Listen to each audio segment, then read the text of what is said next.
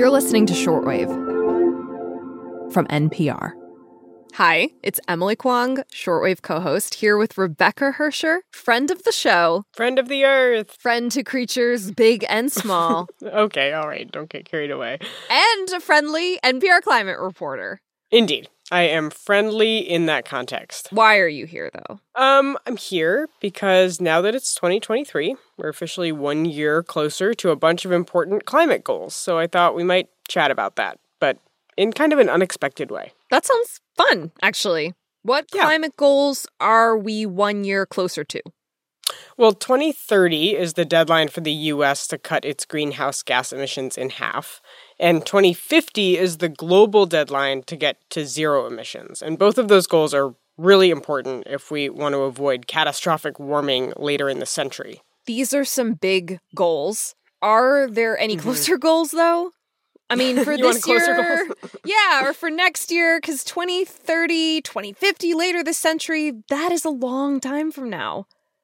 There are closer goals, but I refuse to tell you about them, actually. What? Because today we're going to focus on the future and talk about that exact thing you just said, why today, tomorrow, and this year feel so much more important than decades in the future, and how that very normal human relationship with time affects how we approach climate change. As you may have noticed, NPR science reporters have been working on a bunch of stories about time for this new year. How we experience it, how we measure it. And today on the show, we're harnessing our biases about time to tackle our biggest climate problems. You're listening to Shortwave, the daily science podcast from NPR.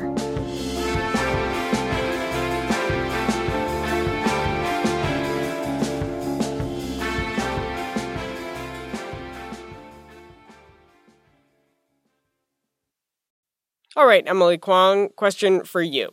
2030, when you picture what your life will be like in that year, what do you see? 7 years from now? I mean, I draw a complete blank, to be honest. It's not that I don't have goals. I do.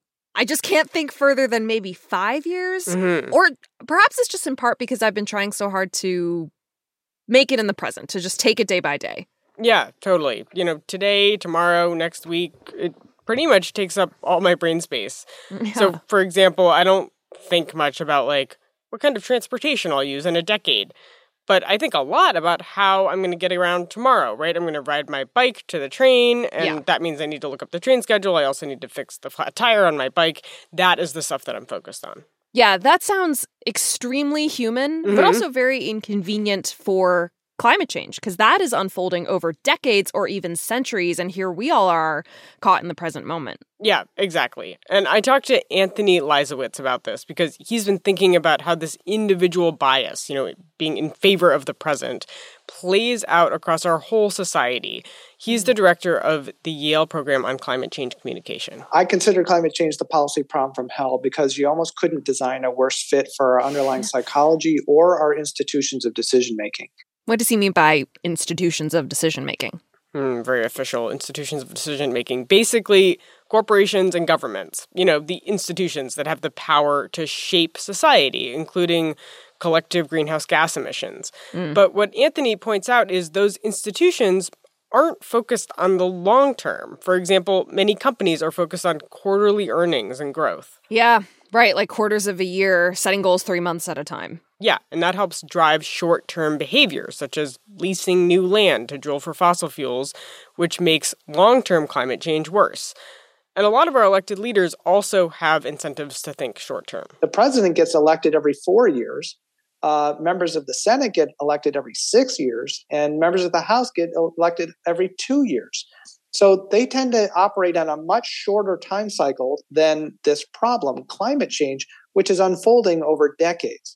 Yeah, so much in society seems designed to make us think about the short term and not about the distant future, at least not in the geologic distant future when human life is comparatively so much shorter. Yeah, and, you know, there are a lot of ways that life in the U.S. makes it difficult for us to make decisions that would lead to climate benefits for us down the line.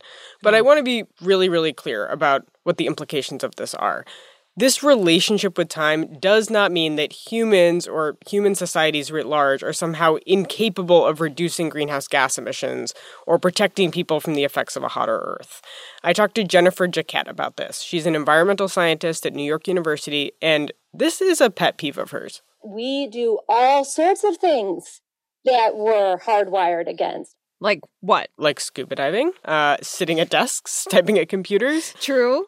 Or even controlling our impulses, managing our emotions. Going big. I'm not even thinking that deep. Like saving for retirement, going ice skating, glass blowing, using a vacuum cleaner. We do all sorts of things that we weren't evolved to do. And why is it that we, though, choose to focus on these evolutionary quirks for why we can't solve climate change? She makes a good point. Yeah, she's really adamant about this. I think partly because she studies this topic and she's seen a lot of headlines over the years, including here on NPR, that could make it sound like human brains somehow aren't wired to solve climate change because we're too focused on the present. When actually the key is to use that focus to tackle climate change. She and Anthony Leibowitz both say this, actually. Okay, so turning our weakness into a strength. But what does that actually look like in the real world? Is anyone already doing that successfully? Oh, yeah, totally. You may have already experienced this yourself. It's just not always obvious at first glance. Here's a common example that Leibowitz told me about. So climate-driven disasters are getting more common, right? Hurricanes are more powerful and dangerous, floods happening in new places or with a new vengeance, intense wildfires, record-breaking heat waves. These are real, and these are affecting Americans all across the country in incredibly powerful and visceral ways. Yeah, Superstorm Sandy absolutely flooded parts of my hometown a few years ago. It was kind of frightening. People were moving around by boat in the streets to get out of their house and move their stuff. It's super scary. It's obviously bad. At the same time, when you live through a disaster that's clearly linked to climate change, that is a very immediate problem, right? You're moving around in a boat in your street. That is a now problem. It brings the dangers of climate change into the present. It makes it something that you have to think about now, not next decade. And there's actually research that suggests people may be more supportive of climate policies right after a climate-driven disaster. So that immediacy can have real effects. Interesting. Like if I survive a hurricane and I know that climate change made it more severe, maybe I'm more likely to then support a law that cracks down on greenhouse gas emissions, at least in the immediate aftermath. Yeah, that's the idea. And this research is still pretty new, but there is some evidence for that. And also that people might be more likely to do things like flood-proofing their house or buying flood insurance after a disaster, things that would protect them during a future storm. But, Rebecca, do we all have to personally suffer in order to prioritize this? Really, no. Right. Like, the only way to make climate change feel pressing is to experience disaster? We can't live like that.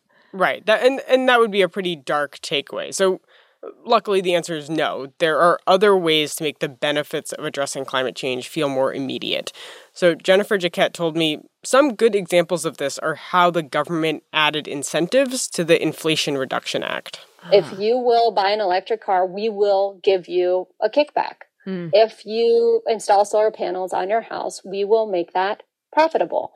They're trying to speed up the sort of benefits of cooperation. Nice. Yeah, using that weakness of ours as a strength, like making it financially lucrative to do things that help the climate and tapping into people's sense of immediacy that way. Yeah, exactly. And it's not just individuals driving electric cars. Another example from the political realm would be rewarding elected officials who push climate policies. What do you mean rewarding? Like voting for them? Yeah, exactly. The thing all elected officials want more than anything else. I mean, if somebody in office is focused on the relatively short-term goal of getting reelected, their constituents can use that to push for policies that cut greenhouse gas emissions in the long term. And, the conventional wisdom on this has been that candidates didn't win or lose because of climate change. But that actually might be changing. A Pew poll before the last midterm election showed that about half of voters under 30 rank climate as a top priority policy. Okay, so I guess beating the clock on climate change is all about timing. Totally. And you know what, Emily? This time spent with you has been such a delight. Today's show was produced by Thomas Lu, with help from Margaret Serino. It was edited by Gabriel Spitzer and fact-checked by Ubby Levine. The audio engineer for this episode was Hannah Copeland.